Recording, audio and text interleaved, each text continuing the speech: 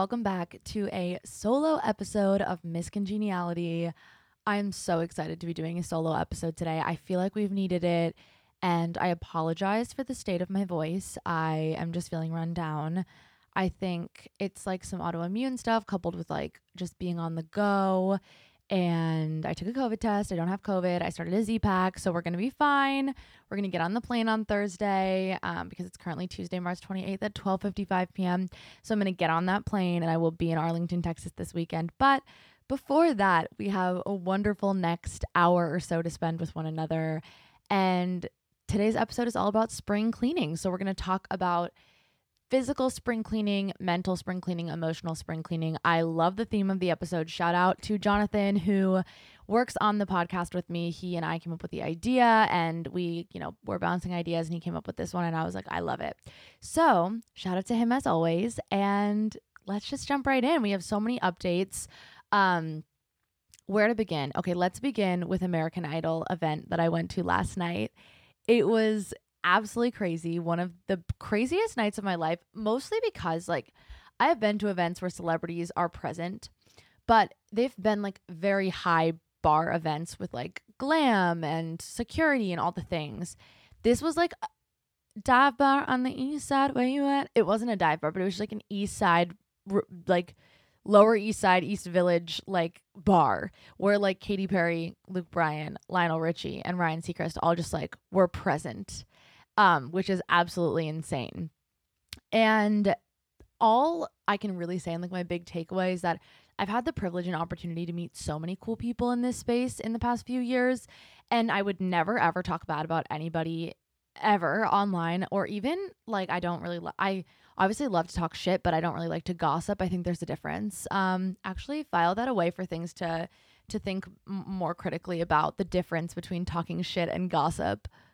But I've had unfavorable experiences with like high bar famous people before, and I would never specifically say who because I know everybody has bad days, and I just like I don't like to talk badly about people. But what I will say is that these four were not only the nicest celebrities I've ever come in contact with, but some of the nicest people I've ever come in contact with.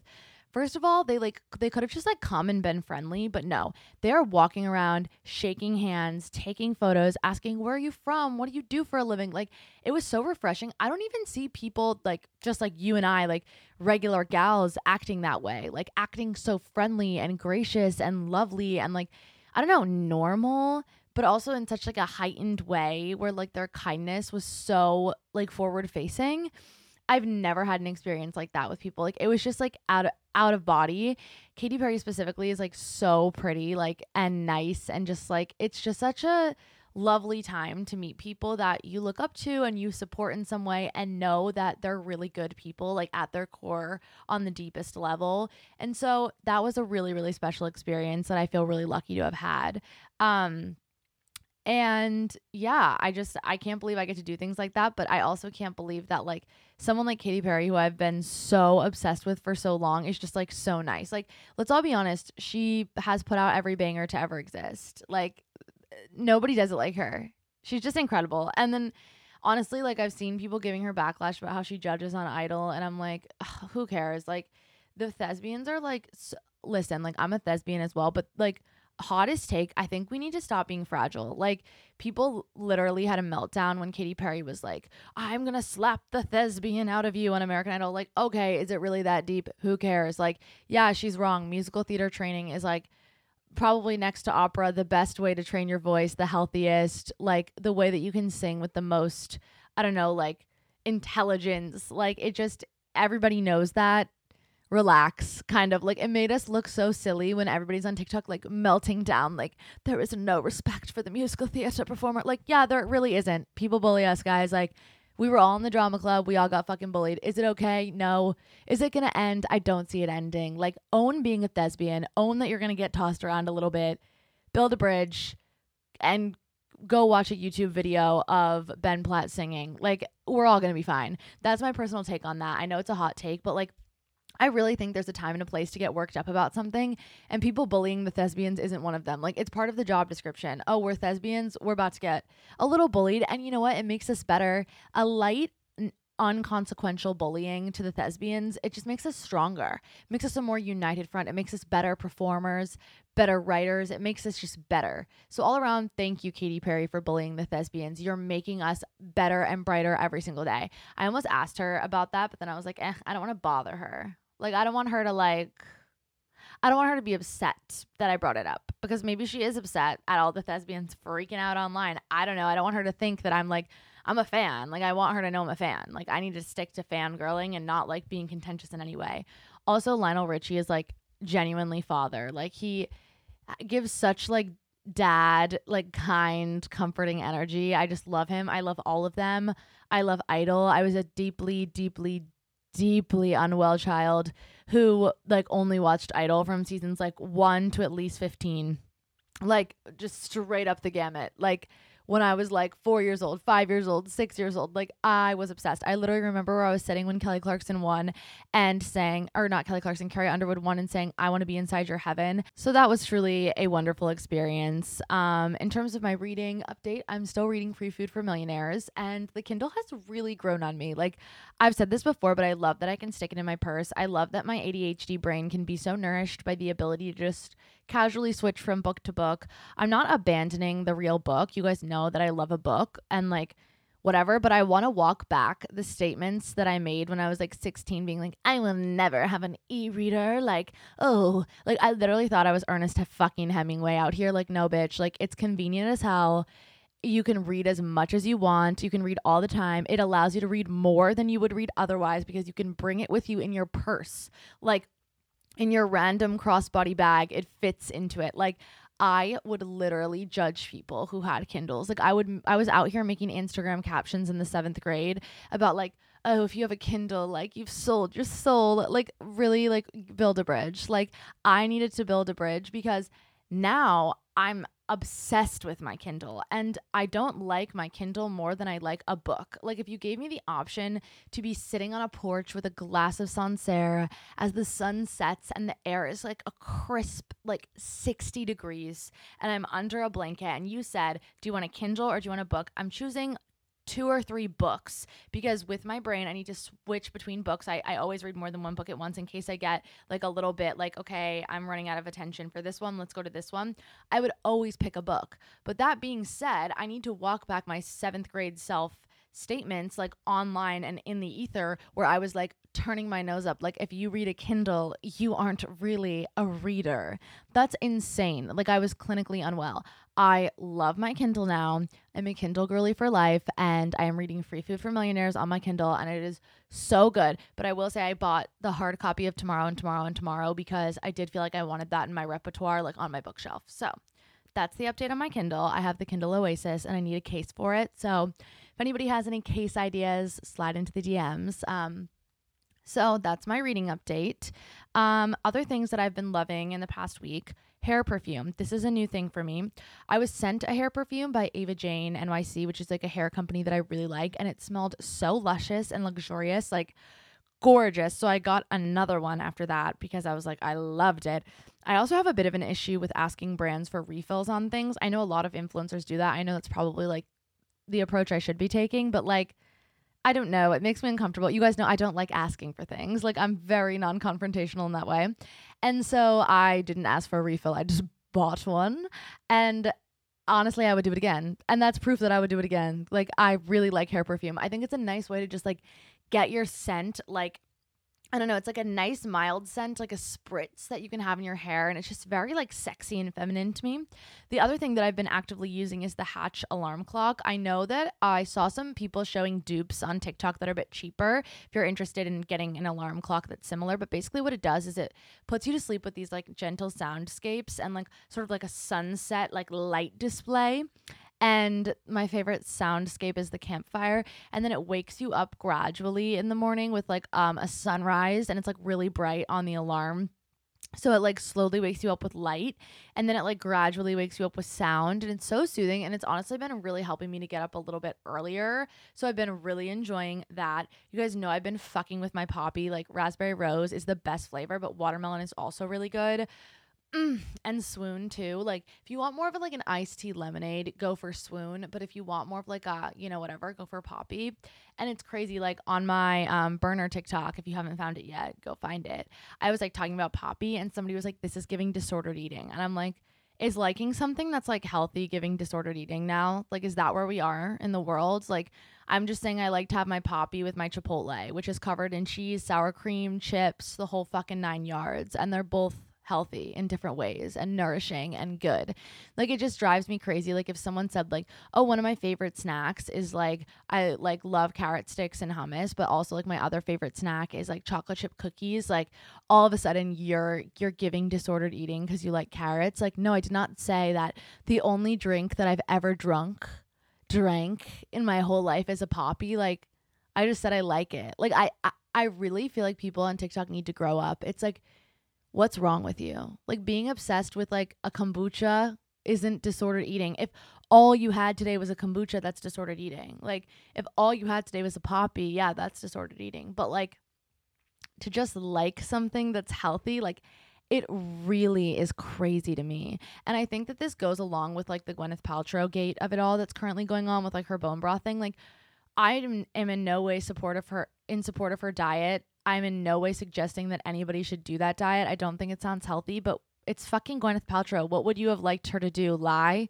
Say, oh, my favorite on a day-to-day basis, I wake up, I have pizza, a milkshake, burgers. Like that's not true. Like maybe we should be looking at like society and like what drove her to this point, and like maybe the problem is that she's profiting off of it and not that like that's what she does. She just told the truth. Like, I'm not saying it's okay. I'm not saying I'm encouraging it, but like, I didn't watch that and get motivated to stop eating. Like, I don't know. I just think people really need to stay in their lane. Like, I'm not saying the criticism of Gwyneth is wrong. I'm just saying some of it is misplaced because, like, yes, we should be criticizing her profiting off of that toxic behavior. Perhaps we should be criticizing the toxic behavior, but would you have liked her to lie? Like, she just told the truth. Like, I don't know what people want. Like, are we not allowed to eat healthy foods anymore? It's like, it's really like gone so far. But yeah, I'm staying here to say that I fucking love Poppy and it's not giving disordered eating to like a probiotic soda. And you too can like a probiotic soda. I'm also like in a deep Chipotle era to the point where I'm having it 3 to 5 times a week. Like it's getting to a point where it's a hyperfixation thing. And the thing about Chipotle for me is that it will be sort of a hyperfixation thing for a while and then it will just become a regular like once or twice a week thing. So I'm in a hyperfixation era with it. It happens. But it's like my favorite food. Like I'm thinking about it right now and I'm wondering like could I have it for dinner tonight? But I also had it for dinner last night. I had my leftovers from the night before, and before you guys start, no, I didn't split one bowl. I got 2 bowls the first night cuz I was starving and I didn't finish the second one. And I like basically got 2 different orders, and I finished like 3/4 of the first one and like half of the second one, and then I combined them. Honestly, I should do that thing that like the meal preppers are doing. Well, they're not really the meal preppers. They're just like being sly on TikTok where they like get Chipotle catering for a week and it's like all their meals. Like that kind of feels like the direction we're heading in with that. So that's kind of like my current hyperfixations of the moment. Okay, so other things. I was at home last week with the puppy. Puppies are hard work. I my whole life I've wanted to rescue a dog. My family rescued a bunch of dogs when I was growing up. We always had like 3 dogs. 2 of them were rescues, one from a puppy mill, one from like a house that was like hoarding to I guess that's similar to a puppy mill. But they were both rescues. And I always thought that I was going to rescue a dog, but I've decided now that I'm going to be rescuing an older dog, like middle age to older, because number one, it depresses me to no end that those dogs aren't finding homes at the leisure at which younger dogs are. But secondly, because puppies are too much for me. They're out of control. Out of control. And you can't take your eyes off of them. And you would think that it would be easier to like take care of a puppy than a baby, but I actually think it's opposite. I nannied for a baby for a year, starting when she was like 2.5, 3 months old. Literally give me her any day of the week over a puppy. Like obviously I did a great job with him. Like he's fine. Winnie is thriving, but like I don't think I'm gonna be babysitting for him again until like I don't know, until he's a bit older. Give me like 8 months because he's like so rambunctious right now and it's almost too much for me to handle.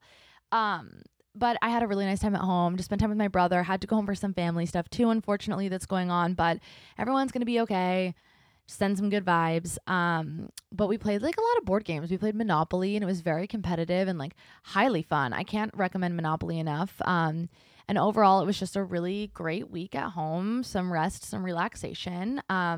I'm leaving on Thursday to go to Arlington with the Arlington, Texas Tourism Board.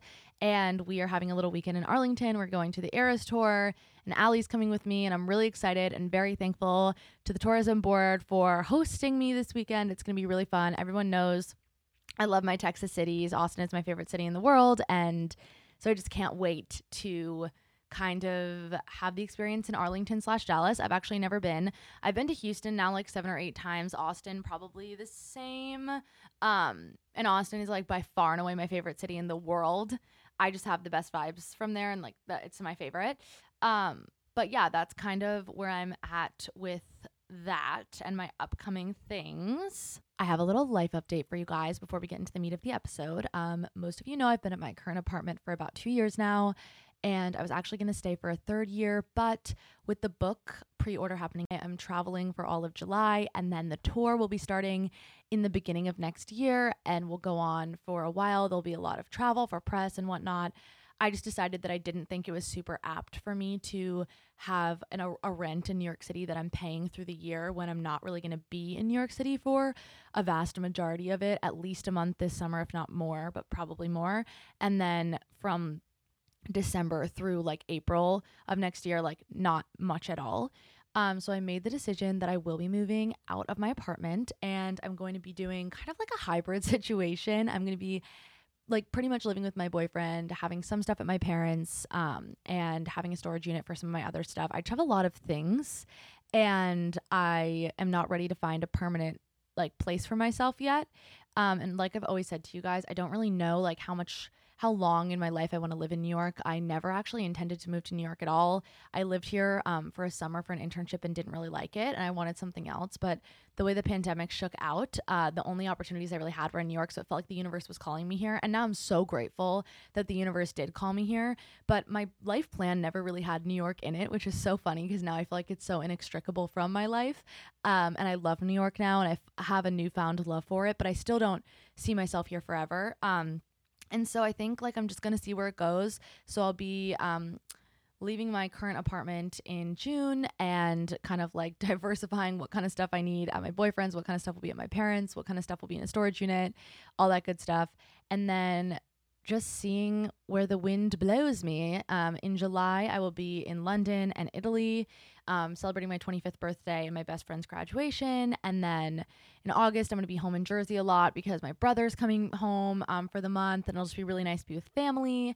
And then we have the fall, and then we're revving up into the book coming out and all of the good things. And so I'm very excited. I feel like it's going to be really refreshing to have a larger space for my content. I literally am obsessed with the apartment that I've lived in for the past 2 years and my bedroom, but I have so much stuff that it's become so cluttered in my bedroom, even as I try to minimize as much as possible, that I feel like my content takes a hit because of it, just because the backgrounds never look super clean and I don't have a lot of space to make content. And yeah, I'm just really grateful that I've had this apartment for 2 years. I'm grateful for the experiences in it.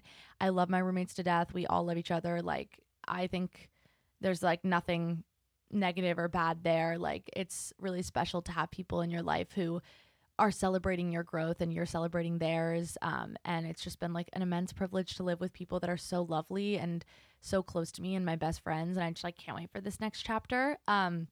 So I'm really excited. So I probably won't be sharing a lot of content about the move itself. It's just like it's stressing me out already because I have to decide like what things I eminently need, what things will be going in storage, what things will be going into my bedroom at my parents' house. Like I need to like obviously because my boyfriend already lives in the space that he's in. But there will be a room for my content, kind of like a podcast studio, kind of like a I don't know, office, which is really, really nice for me. I'm going to take over that room and that will just be lovely and refreshing. And obviously you guys will see that, but I'm not going to share a lot of content about the move also because, you know, like I say, I like to keep some of my private life private and that will be one of the things, but I'm excited and you guys will be obviously seeing a change of scenery in the summer. But that's all for now. I don't really know. Like I never really make like myself 5-year plans, 2-year plans, 1-year plan. All I know like right now is like I'm just trying to do what's most convenient for me. And I cannot have a year-long lease in New York when I'm not going to be here for like half the year. And because my boyfriend's lease isn't a year because he's already been there, it's really helpful. And then we can make decisions like when his lease goes up, and my lease goes up in July, and I'm not here in July, and I am like, it's just stressful. And then it's like the whole thing of like, okay, well, if I was going to get my own place, do they have like a lease that's not fully 12 months, or would I want to sublet? But then like you're dealing with figuring out subletting, and then you're dealing with like having to get furniture, which I don't have any of. And it's like this whole big, huge, thing. And so I was like, all right, if I'm not going to be here in July and my lease is going up in July, I'm not going to get my own place. It's too much hassle, and there's too much going on in my life to do that. So I'm trying to do what's best for my career, what's best for me, what's best for my relationships, what's best for my friendships, my family relationships, and what's best for you guys, so that I'm not like a wreck. And so that's what we're doing. So that's all she wrote. That's all for now. Okay, and now that we have done what we have done, let's dive into this week's episode all about spring cleaning. So, I wanted to start off by telling you guys the history of spring cleaning, because I think it's really interesting, but also it has real cultural relevance. And I feel like it's really difficult, and it's very constant that this happens, and you see it all the time, like the whitewashing of and the westernization of, traditions and rituals and practices that are so cultural and so imminent and important to certain cultures and areas of the world that we just take over here. Like, for example, yoga, and just like make our own thing, or like the gua sha, even skincare in general, basically all of wellness.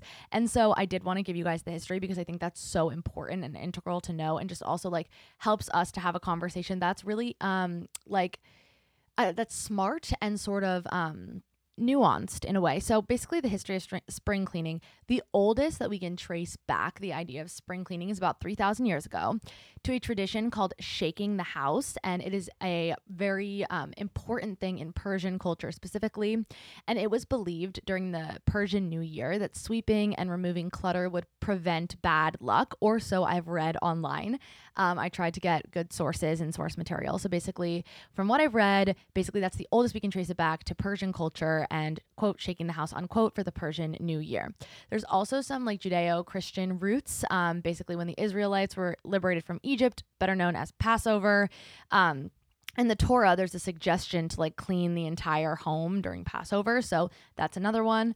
There's also some Buddhist traditions, including like purification rituals to clean oneself and your homes to purify spaces. And I also found some biological explanations when I was doing my research. So basically, in the winter, our bodies produce more melatonin. I didn't even know our bodies produced melatonin. But basically, our bodies produce more melatonin for longer nights in the winter time than it does in the summertime. And hence we are like sleepier, we are lazier, we're more tired. So as we head towards spring and the sun sort of like re-energizes us, it makes sense that we want to come out of hibernation, and like our instinct would be to clean and like declutter. And so those are some of like the historical backgrounds that I found. Again, don't shoot the messenger. This is stuff that I looked up online. I double checked my sources, but you never know. So if anybody has like an amendment to any of that and is like, that's wrong, I'm a scientist, please come into the DMs.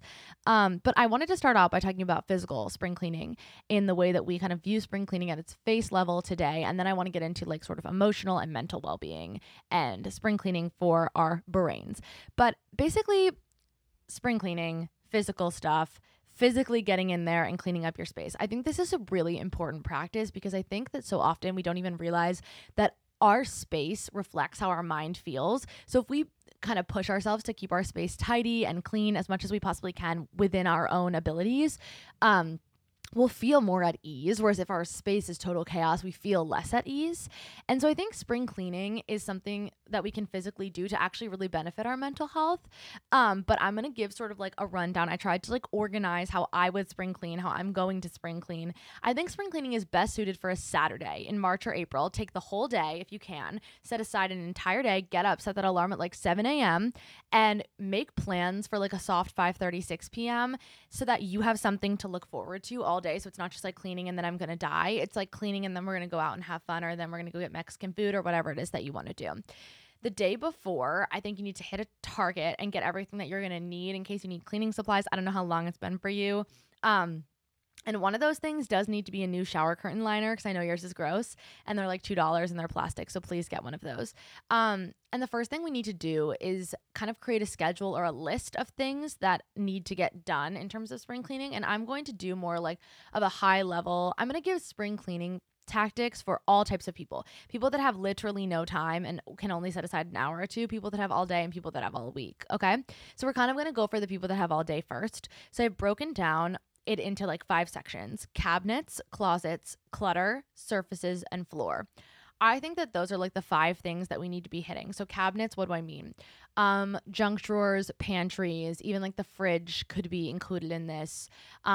Where your silverware is, dishes, all of that stuff. Your like linen closet if you have one of those, or just like a junk closet, coat closet, etc.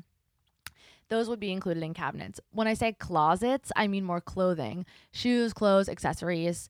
Clutter, I just mean like your medicine basket in your bathroom, or like your desk space, or your living room like table that just gets stuff thrown on it all the time and you haven't even opened all that mail.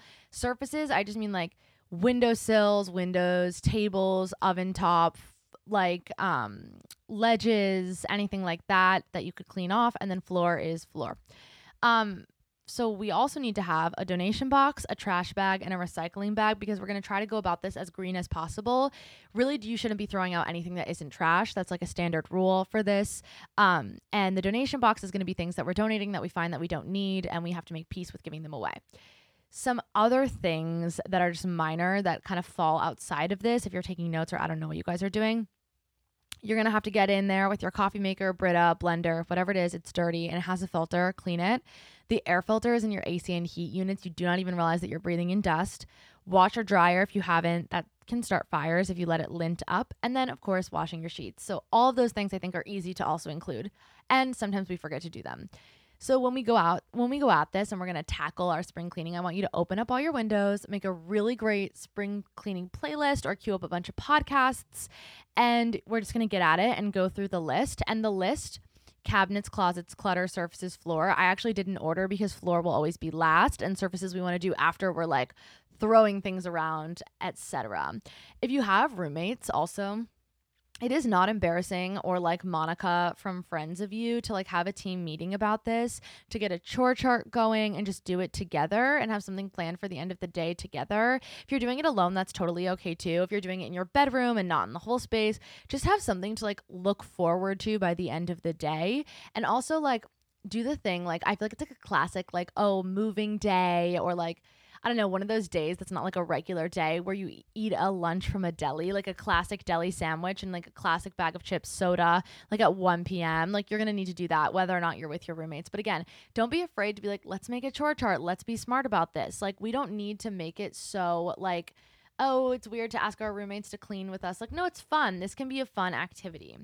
So if you feel like going above and beyond and you're one of those people who's like, I have a full week, like here are my ideas for the above and beyonders. Clean all your white shoes.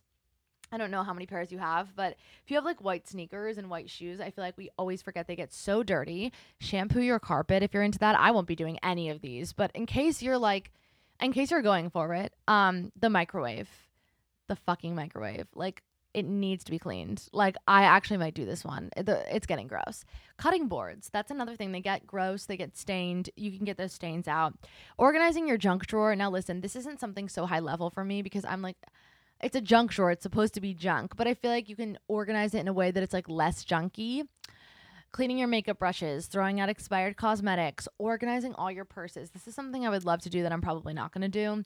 And if you have the ability, financial ability or time, going green with products, just finding like organic things and things that are better for the environment. And just keep in mind while you're cleaning that like it sucks to clean right now in the moment while we're cleaning. Like we're probably not having fun. Maybe we're having a little fun, but like spring cleaning, physical spring cleaning, isn't necessarily fun unless you're somebody that has great joy in cleaning. But if we're doing this big overhaul, like we've been discussing, and if we're going to follow my little schedule and like my little chart I set up for you guys, it's really not going to be like a great fun time. Like you'd rather be laying on a beach relaxing than cleaning your apartment or home. But think about when you're done, how amazing it's going to feel to have your space be so calm and clear. Like when you're done cleaning, you're going to be so glad you did it. And it takes 1 day, 2 days, at max like 3-4 days to get all of this done so that the rest of the year is on the right foot.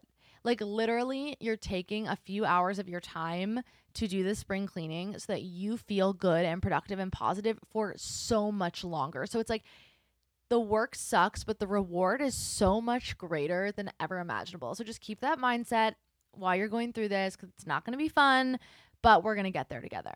I do think that physical spring cleaning, like going through your space and cleaning, is so important because I feel like our space really reflects how we're feeling mentally. So if you're living in a state of chaos and that doesn't make you feel good, you're going to end up mentally feeling worse if you're already anxious or stressed or whatever you have going on. But if you live in a space that to your abilities and within your own reason is as organized and delightful as possible for you, you're mentally going to take that kind of weight off yourself. That being said, well, I feel like physical spring cleaning is so important, I feel like it is not even a drop in the bucket compared to mental and emotional and spiritual spring cleaning, which is like kind of how I've always viewed spring cleaning and how I feel like a lot of people in many cultures view spring cleaning. And that's what I really wanted to talk about today, because once we're done with the physical spring cleaning stuff, we're going to do that emotional, mental sort of spring cleaning work. And I'm going to share how I do it and how I've broken it down. And it's really been so lucrative and helpful for me. I feel like objectively our mental health is worst in the winter. Like if we polled everybody and was like, when is your mental health the worst? When do you struggle the most throughout the year? Most people would say the winter. The days are shorter, it's darker, it's cold, depending on where you live. But you know what I mean? It's called seasonal depression for a reason. So when we get to spring and there's vitamin D and the sun's out and the day is longer and we can wear, you know, warm weather clothes, naturally we're going to feel automatically better. Like on that first spring day, the sun is shining, the birds are chirping, you're going to feel like I'm ready to get fucked. Like I'm ready to like go out and meet someone and fall in love. Like I'm ready for this to be the best day of my life. Do you know what I mean? Like we will automatically feel better on the first spring day. That being said, we're not just like changed humans overnight. We might feel better, but then, you know, those first few days of spring are going to wear off that like spring like head rush almost. It's like a spring like drug hit, like of adrenaline. And once that wears off though, we're not going to be changed humans. Like we'll feel better that it's nicer out, but it's the kind of thing that like when you get super good news, when you've been in like a depressive episode or you've been feeling super anxious, it's kind of like, okay, now I have the good news, but I don't feel any different. Like I just feel like the same person I was emotionally and mentally, but with the good news. I feel like happiness, a lot of people see it as something that we were like born into. It's like our homeostasis, our baseline, and it should definitely be. We should strive for that, but we have to work for it. Nothing good ever came just like for free. And by for free, I don't mean like paying for it and like monetarily. I mean like nothing great in life ever came without a little bit of work. And so when we work for our happiness and we attain it, it feels so fucking great because we know we worked for it. So let's talk today about how we can work for that happiness. And I do want to give my same disclosure that I already always give in episodes like this, where it's just like, I'm not a doctor, I'm not a therapist, I'm not licensed in any way. This is just my advice for spring cleaning for your brain. This is what makes me feel good. It doesn't have to make you feel good. Maybe it'll inspire you to find out what makes you feel good. But if you're really struggling with mental health, obviously this isn't going to fix it overnight. It might make your depression or anxiety a bit easier to manage, and that's what I felt for myself. But remember, therapy is gold. We love professional help, all the things. Okay. So first thing I need you to do is take a deep cleansing breath with me right now. That actually felt really good. If you didn't do it, you should. And just be gentle with yourself, right? Like you made it. You got through the winter. It sucked. It blew. Maybe it didn't. Maybe it was the best season of your life. I don't know who you are, but I know that for the most of us, we got through the winter, right? We made it. You're here. You're alive. Welcome back. Take that deep cleansing breath. Like anytime you feel out of control, I need you to take 3 deep cleansing breaths, because guess what? Now we're going to lock into making this season of spring like who cares spring, hot girl spring, the best fucking just like time of your life. Like the spring is springing. Like we're making a thing into a thing, and that thing is spring. Period. End of story. the first thing I need you to do for our emotional and mental spring cleaning, I need you to get a really good notebook, a really good pen, and a really good attitude, because this is going to be fun. Like, I literally cannot express it enough. I don't have a word for it yet, but making a thing into a thing is my shit. Like, I will look at like my life and be like, all right, I'm feeling like crap. The winter really did me in, but I've made it. I'm here. It's spring. I want to do some emotional and mental spring cleaning. Like, I'm going to make this into a thing. Like, I'm going to make this a moment, a performance, a production. Like, I'm going to make this a personality trait. I'm going to go above and beyond with this. Like, then it becomes fun because you're sort of like holding your own self accountable and exciting yourself about something. Like, sometimes we have to excite ourselves about things. So, like, get excited because why not? Okay. And this is what we're going to do. It's 5 things. We're going to break it down. We're going to go through each one and we're going to fucking do it. We're going to clean up our habits. We're going to recenter our creative projects or passions. We're going to let the fuck go, especially of past emotions. We're going to be intentionally selfish, and we're going to refresh our goals and priorities. And now we're going to get into it. We're going to look into all 5 of these things and how we can do it. But you really need that journal, girl. Girl, get the journal. Trust me. You'll be happier that you have it because we're taking notes and we're reclaiming our life and our space and our joy, period. So number 1, let's talk habits, okay? There's a lot of books on habits. There's like Atomic Habits, whatever. I don't like self-help books. I like books that have self-helpiness to them, like a Glow in the Fucking Dark, Tara Schuster, like a Glennon Doyle Untamed. But that's not like a dedicated self-help book. That's like an essay book that has self-help peppered in. That's kind of my style. But if you want to read Atomic Habits, go for it. I hear it's very helpful. But looking at our habits, our bedtime habits, our morning habits, our eating habits, our exercise habits, our social habits, and we're going to look at all of them. I want you to write them all out. Here are my morning habits, my night habits. Here are some habits that I do on a daily basis. Here are just like habitual things that happen in my life. What feels good and what doesn't. Let's make this as simple as we possibly can. Looking at all of our habits, all the habitual things that happen on a day-to-day basis, and asking what feels good and what doesn't. We're starting there. And I'm not asking you to be like, it doesn't feel good to go to work because I hate working. Like, a lot of people hate working, and that's so understandable. I'm more so saying, okay, this form of exercise always leaves me feeling like competitive and weird, and I don't like the vibes, whereas this form of exercise makes me feel really good. Or like, this habit of like, I don't know, watching 6 hours of TV every night isn't making me feel good, but I notice I do feel good when I read 20 pages of a book. Maybe it's not that obvious to you, but you know what I'm saying. Like, there are really obvious things that don't make us feel good. Blacking out drunk, nobody ever felt good doing that. So that's not exactly what I'm saying. I'm more so saying, make it really simple, write out all your habits and say, okay, what do I walk away from feeling better, improved, just good, and what doesn't feel good? Start there. If something doesn't feel good, and it's not like something that we have to do to survive, we're not doing it anymore. Like, if spending time with certain people makes you feel like crap, we're not doing it anymore. You don't have to do that. You're keeping yourself there. Unless you have to do this thing to survive and keep yourself afloat, unless it's mandatory, if it doesn't make you feel good, we're throwing it out. We're throwing it out with the trash, okay? Something makes you feel badly about yourself for whatever reason, you're in the driver's seat with the ability to flip the switch and also like change the script. You're the only person that gets that. So what feels good and what feels bad? For me, one thing I want to start doing more of is working out in the morning. I find that I prefer my days so much when I work out in the morning. Sometimes I just wake up and I don't want to go. I don't feel like going, and I decide I'm going to do it in the afternoon. And it's not like one of those days where I wake up deciding I don't want to work out and then I don't work out. That's not what I'm saying. It's one of the days where I know I'm going to work out. I'm challenging myself to go do a workout. And I wake up in the morning and I try to put it off, even though it consistently is a worse day when I wake up at when I work out at 3 p.m. I consistently have a worse day. I prefer working out in the morning, but I've gotten into the habit of putting it off and working out in the afternoon, and that does not feel good to me. It really doesn't. Like, every time I do it, like, of course, when I leave the workout, I feel better, but it doesn't feel good to me to align my days like that. So I'm going to start figuring out how to change that habit into working out in the morning more consistently. I'm not going to put this like scary pressure on myself to get up at 5 a.m. every day and work out, but I'm going to try more consistently to schedule my workouts at 7 and 8 a.m. instead of 2 and 3 p.m. I just prefer it. I know I do, and I've fallen into a habit of not doing what I prefer and what feels good. Ways that I'm making this work for me right now, I got a Hatch alarm clock. It's really been helping me sleep better and more deeply and like wake up more naturally. And I'm going to find an accountability partner who wants to get up with me and go to those workout classes. And I'm going to start rising earlier and booking those classes. I'm going to make a goddamn fucking thing this spring. I'm excited about it. I'm dropping in, okay? It takes about 30 days to change a habit and then it becomes routine. So you might have to really be a stickler. Like, I know I'm going to have to be a stickler with all of this and I'm going to do it, and that's fine.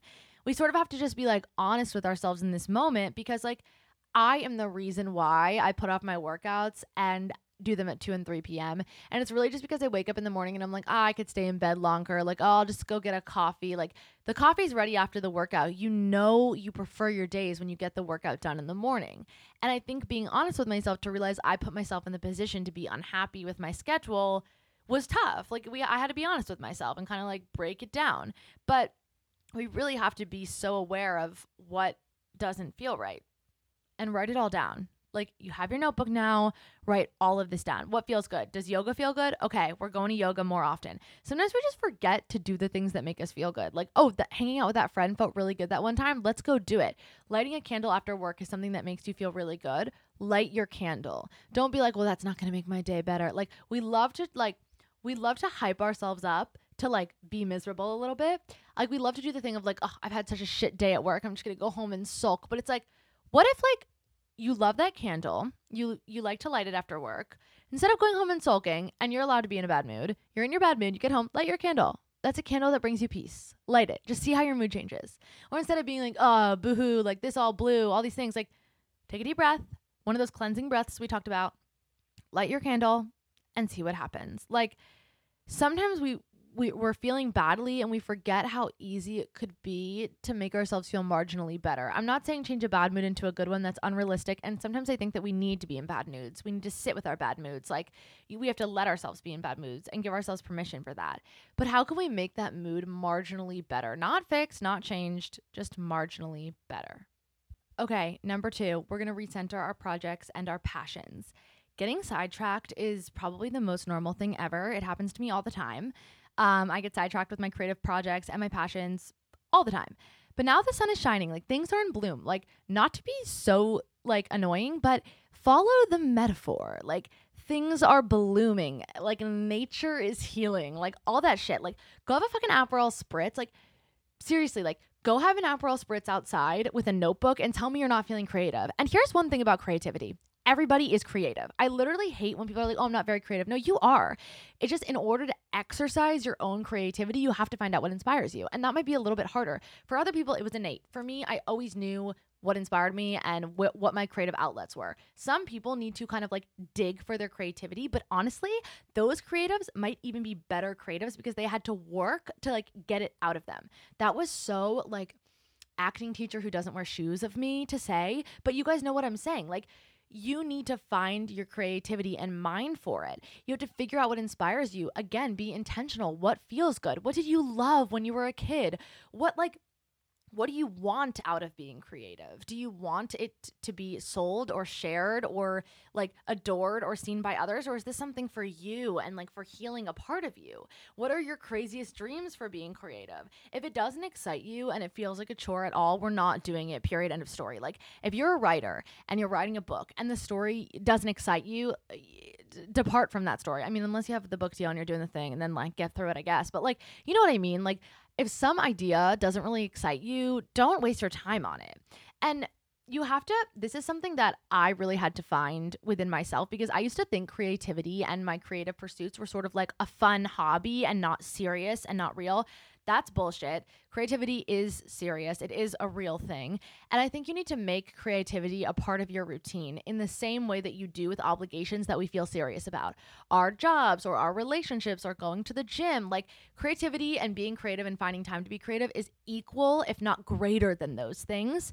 And I'm not saying like add it into your routine in a way that you dread it, but add it into your routine like, I'm taking this seriously. This is a serious part of my routine for me. Just so that you're not feeling guilty for spending time and energy with the creative side of yourself and for honing whatever it is that inspires you. Being creative is not like a cherry on top. It is the whole meal. And there are obviously going to be times when like the creativity doesn't strike and you like don't feel like painting or whatever it is that you're doing to be creative and inspire yourself. But so I'm not saying like make it like a to-do list thing, but what I'm really just saying is like, allow yourself that space and allow yourself that time. There are many ways that one can be creative. Ideas that come to mind: writing a movie, writing a play, writing a poem, a book, a story, painting, drawing, doing pottery, cooking, baking, building recipes, singing, learning a new instrument, sewing, crocheting, knitting, making clothes, like designing them. There are so many ways to be creative. Start on Pinterest and go from there. I know you're going to kill it. And it's spring. You deserve that. Okay, number 3, we need to let it the fuck go. Let it go. We're letting it go. Truly think about it, okay? Think about this. Think this through with me. Let's say you have a shirt in your closet. You genuinely have not worn this shirt in a year and a half. You have told yourself that you might wear it several times over the course of this year and a half, and you haven't worn it. That shirt will find a better life elsewhere. Put it in a box and let it go. Donate it.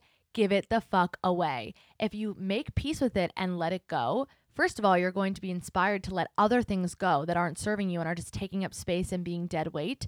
But you have room for things that you want to invite into your life, but have felt like you weren't able to invite into your life. I'm not suggesting that you let something go that you are working through or hanging on when you're not ready to let it go.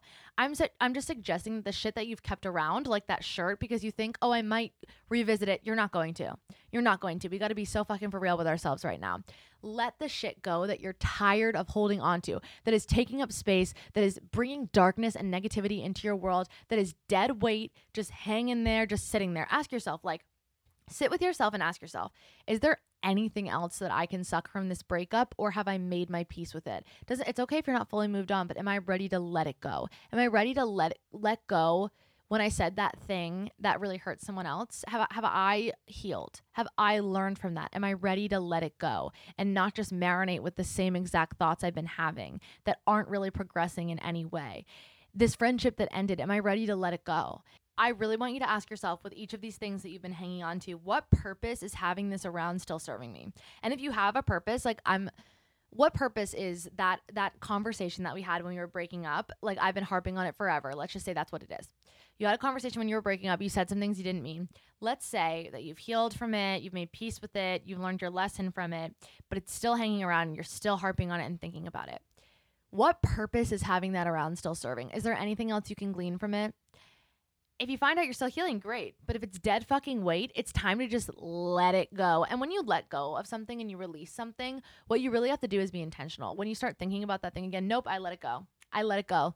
It's not in my house anymore. It's not invited here for the dinner party. It's not a piece of furniture anymore. It's not something that comforts me. It's not something that is bringing me lessons or bringing me anything else. It's taking up space that I don't have, that I want to fill with other things. Release it. Set an intention to move ahead from it. Even the smallest thing, okay, think about when you're wearing an outfit and you have a certain bra on with it, and the bra strap is digging into your shoulder. That's kind of much smaller issue than if the whole outfit is too tight and you can't breathe, right? But it's still digging at you, and eventually it's irritating you, all you can think about all of a sudden.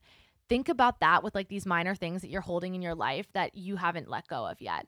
Let it the fuck go, baby. This is something that we need to journal about. We need to be intentional about. There's not much I can do other than tell you let it the fuck go and be intentional about it. But this is something that we need to do for our spring cleaning, and it's going to be wonderful. All right, number 3, we're going to be intentionally selfish. It is so hard to be selfish, especially if you don't feel like you're a selfish person. And it's hard to intentionally do what you want to do without voices encroaching on you from outside sources and perspectives.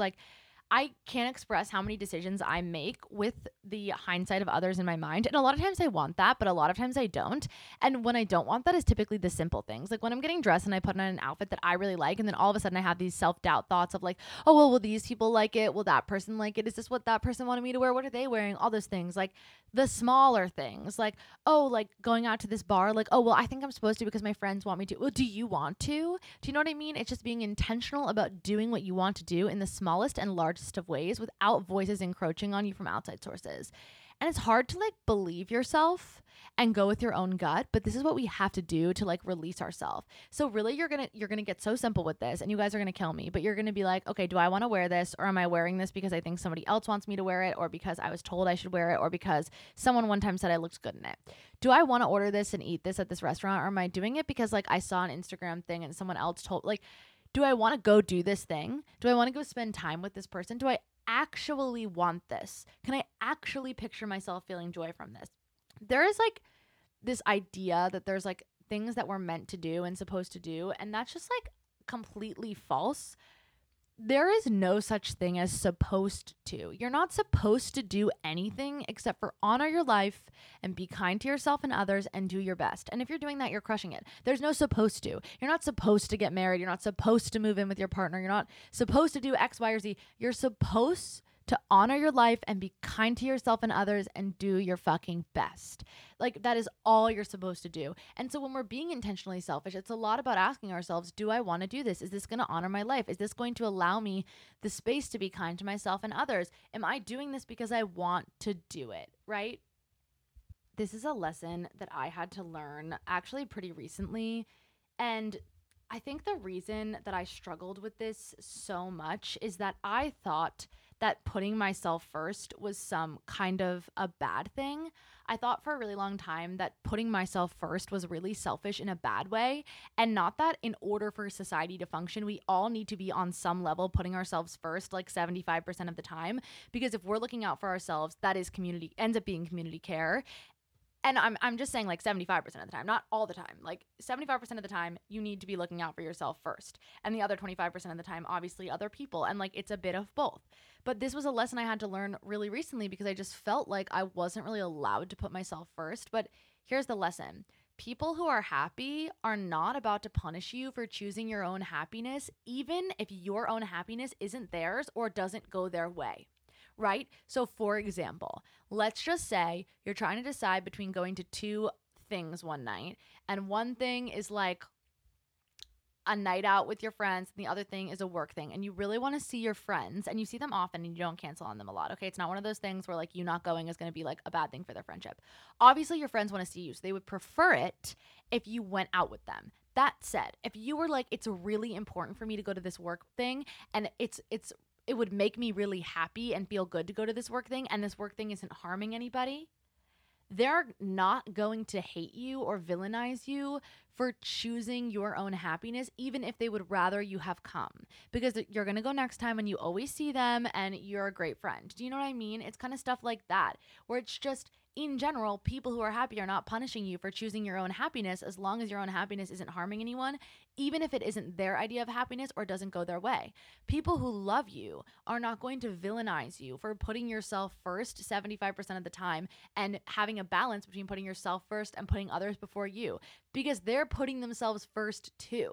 For some of us, it's just really hard to do this, but it really sets you free. I had to realize like that a lot of people in my life put themselves first, and I need to put myself first too, and we should all be putting ourselves first, not in a selfish way, in just a way that that's the way the world works, that there's a balance between putting yourself first and also putting others first. I'm not saying don't be there for people. I'm just saying that when you prioritize yourself and you're working on yourself and you're choosing your own happiness, and you're not just like making yourself so anxious and like feel like inconveniencing yourself for others all the time. I'm not saying like, sometimes you should obviously put other people first. You guys know what I'm saying. All I'm saying is like, this is going to set you free because it ends up being community care. When you care for yourself, you're then in turn caring for the others around you as well. All right, baby. And number 5, we're going to refresh our goals and priorities. You guys know about the goal list. If you don't, I'm going to refresh you. Basically, it's a to-do list, but for your goals. I don't necessarily love the idea of goals, but I'm struggling to find a new word. I just feel like goals limit or stifle our potential, because if your goal is, I want to run a marathon in 4 hours, and you train for that, you could have maybe run faster. Maybe that's a bad example, but you know what I mean. I want you to just set desires for yourself and not limit yourself, because goals do two things. One, they limit you, but 2, they pigeonhole you and don't allow you, if like you're trying for something. Like, let's just say your goal is a certain job, but along the way of achieving that goal, you find another job that you liked more. But if your goal was to get the one job, you might not let yourself go to the other one. I just think goals pigeonhole us a little. So just set your desires and your intentions for yourself for both the month and the year, and things you want to achieve. And we're not being hard on ourselves. If we don't achieve them, that's normal. That's fine. That's not bad in any way. Also, I want you to ask yourself, what the fuck are your priorities? Have you asked yourself that recently?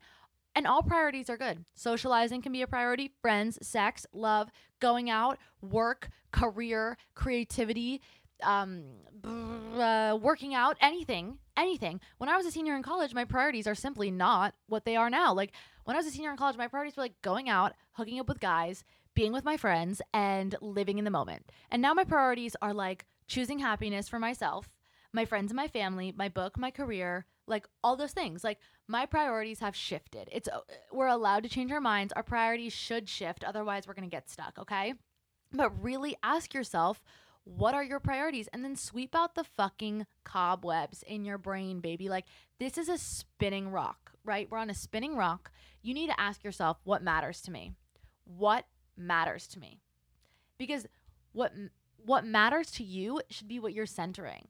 What matters to you and your priorities should be what you are centering. Clear the cobwebs out of your brain, because so much stuff does not fucking matter on this spinning rock. Like, we have so much time, but we also have no time. So get those stagnant thoughts out of your brain, okay? It's time for fresh perspectives, fresh attitudes, fresh vibes, and for you to decide what you're trying to prioritize. And if your priorities are different than somebody else's, that's okay. Sometimes you realize that your priorities with like a romantic partner are completely different, and maybe that just means you're not right for each other. You should not reprioritize your entire life completely for somebody else just so that they're comfortable or so that it's convenient for them. You need to ask yourself, what are my priorities? And you need to center those things in your life, because that's how you're going to be the happiest, okay? Also, block the shit that doesn't feel good. Mark uninterested on that TikTok. Don't follow people that are making you feel bad, that you wouldn't invite into your house for dinner. If you wouldn't, like, seriously, if you would not want to sit down with someone and have a dinner with them, why are you following them online? I'm asking genuinely. If it's making you feel like shit and you wouldn't want to sit down for a dinner, and maybe you wouldn't want to sit down for a dinner with everybody you follow, but you know what I mean? Like, if you wouldn't want to see them in person and like say hi, like if you aren't interested in them, you know, knowing who you are and like enjoying each other's company, why do you follow them online? That's the principle that I follow with how I follow people online. I do not hate follow. I'm sorry. I know people like doing that, and I'm not villainizing you if you do. Go for it, I guess. I just don't do it because it doesn't feel good. Every single time I'm watching someone that I don't like or I don't like their content, I feel like crap. And I'm trying in my life to focus on the positive and do things that feel good. So, my rule of thumb, and this doesn't have to be yours, but it's mine, if you do not want to have dinner with the person who you're following online, unfollow them. Literally unfollow them. It doesn't make sense. Like, I don't know why you would follow somebody online constantly who makes you feel bad, or you're following just to be like, oh, I hate them. Oh my God, I fucking hate them. Like, does that feel good? I don't think it does. That's my rule of thumb. And I think it'll help you to clear out some of the cobwebs in your mind and start reprioritizing you and fresh perspectives that feel good. And I have some final thoughts on all of this. Number one, do not feel guilty for this mental, emotional, spiritual spring cleaning that you're doing for yourself. If you do this for you, everyone around you, your coworkers, your boss, your boyfriend, girlfriend, partner, family members, friends, everyone is going to benefit, because when you do self-care intentionally, it becomes community care. Let me say it louder for the people in the back. You cannot feel guilty for prioritizing yourself and doing self-care, because everybody is going to benefit when you are the best, happiest, most at peace version of yourself. Self-care can be community care. Period. End of story. Also, I want to reiterate that this might not happen overnight for you, okay? This might take a little bit longer. It might take some time, okay? And that's okay. You might not be ready to tackle all five of these. I'm just giving you the option to tackle one or two if you're feeling into it. Or maybe you're not going to tackle any and you're going to say next year I'm going to do it, but this year I'm not feeling it. That's fine too. You don't have to do anything if you don't want to do anything. These are just suggestions. It might take a little time. That's normal. The best things do, okay? And also just remember, how you do something is how you do everything. So just be intentional, be kind to yourself, live freely, truthfully, wildly. And it's not like the kind of thing that you need to be like so black and white on. There's a lot of gray space. I think that there are these trends of like influencing and de-influencing. There's a gray space. You don't have to buy things to do this. You also could buy something if you think it's going to benefit it. You know what I mean? Like, there's a lovely gray space. This is all about individualizing your experience of spring cleaning. What works for you, feels best for you, and what makes you feel the most passionate and inspired. On the most simple level, it's rest, it's fresh air, it's hydration, it's exercise, it's some good food, it's fun, it's meditation, and it's maybe buying yourself a little gift. I think we can all look at those things and say we can do them. And you deserve to give yourself permission to do them. Okay, to close it out, I took some suggestions from you guys of things to talk about, and I'm going to talk about them. One thing I want to remind you guys of is that for me, spring is a really good time for change. It's kind of like a second new year. So if you find yourself going through a breakup or something during the springtime, I think it's like a really good time to go through a breakup of any kind. A friend breakup, a romantic breakup, a situationship breakup. I also think it's a really good time to start something new. It's just like an era of closing and also of opening up, like a flower. And so I just think it's a really good time to have that second new year sort of vibe. And if you didn't feel like the year started on a good foot, now is a really good time to get your footing back. I think it's a really good time to get yourself out of a slump, like we just discussed, how you can do that. I think a lot of people look at spring and summer as like, oh my God, hot girl summer vibes, all the things. No, it's kind of more just take a deep breath. This is a really good time to hit the reset button or the pause or the play button. You can do this. It's a lot about decluttering our friendships, asking ourselves, do I find all of these friends to be serving me in the ways that I want them to be serving me? And I think leaving friends behind can be really tough, but we need to start looking at friendships like we do romantic relationships and romantic relationships like we do friendships. Like you can have a friendship breakup. You can sort of declutter your life in terms of the people you spend time with. If that's what's serving you, then that's what you're going to do. So I think when we're looking at like breakups and also starting relationships, I think spring is a really good time for that. I think it's a really good time to date intentionally, to ask yourself what you're looking for and what you want. There's like some kind of stigma that there's like cuffing season, and that's when people get in relationships, and then in the summer people like to be single. I don't think that's necessarily true. I think when you find the right person, there's no wrong time and it just clicks. And so I think it's a good time to be intentional about your dating if that's what you want to do. I think it's a good time to be intentional about your socializing in general. Do you want to date or do you not want to date, which is totally fine and normal? Do you want to be seeing a lot of friends? Are you kind of in a hermit era? Like being intentional about what this is going to look like for you. I think it's also just helpful like to bring spring vibes into your home, whether that's springy bright music or flowers or color in any way. Miley Cyrus, I can buy myself flowers. She was on to something there. I used to buy myself flowers every single week of high school. I mean, rather college. Every single week when I went grocery shopping, I buy myself flowers. It was just a way that I felt really springy, for lack of a better phrase.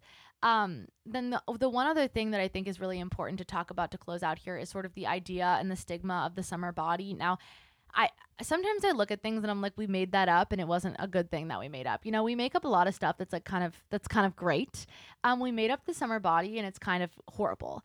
There's no such thing as like a body ready for the summer. Like as long as you have a body, which you all do, you're ready. Do you know what I mean? Like there's no such thing as like, oh, I'm not ready. I don't have my summer body. It's not ready.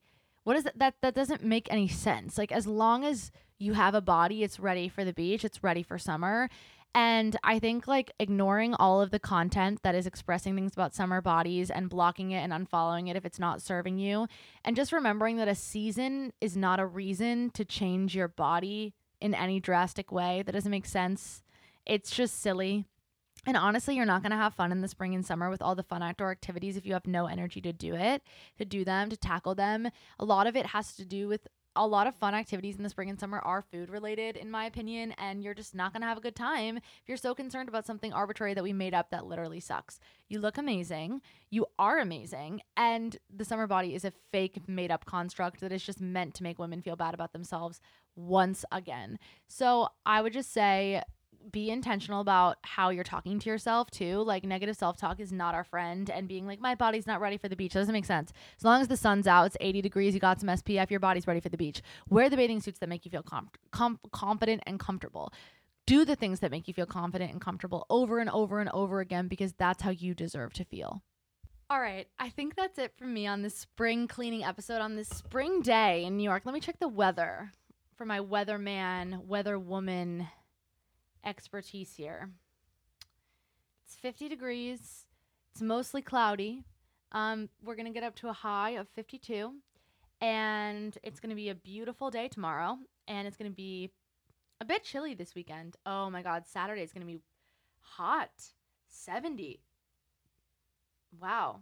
Well, spring has sprung, and I love you guys very much. I hope you have a wonderful, stunning, amazing, beautiful, fabulous rest of your weekend, or whenever you're listening to this. You guys know where to find me. I love you. I hope you enjoyed this solo episode. I know I did. Hope you know that not everything applies to everyone, but these are just some suggestions on how you can feel like your best self. And I thank you for being here. You are the joy of my life. Sending you the biggest hug, and let me know if you need anything. And I love you, and I'll see you next week. Bye.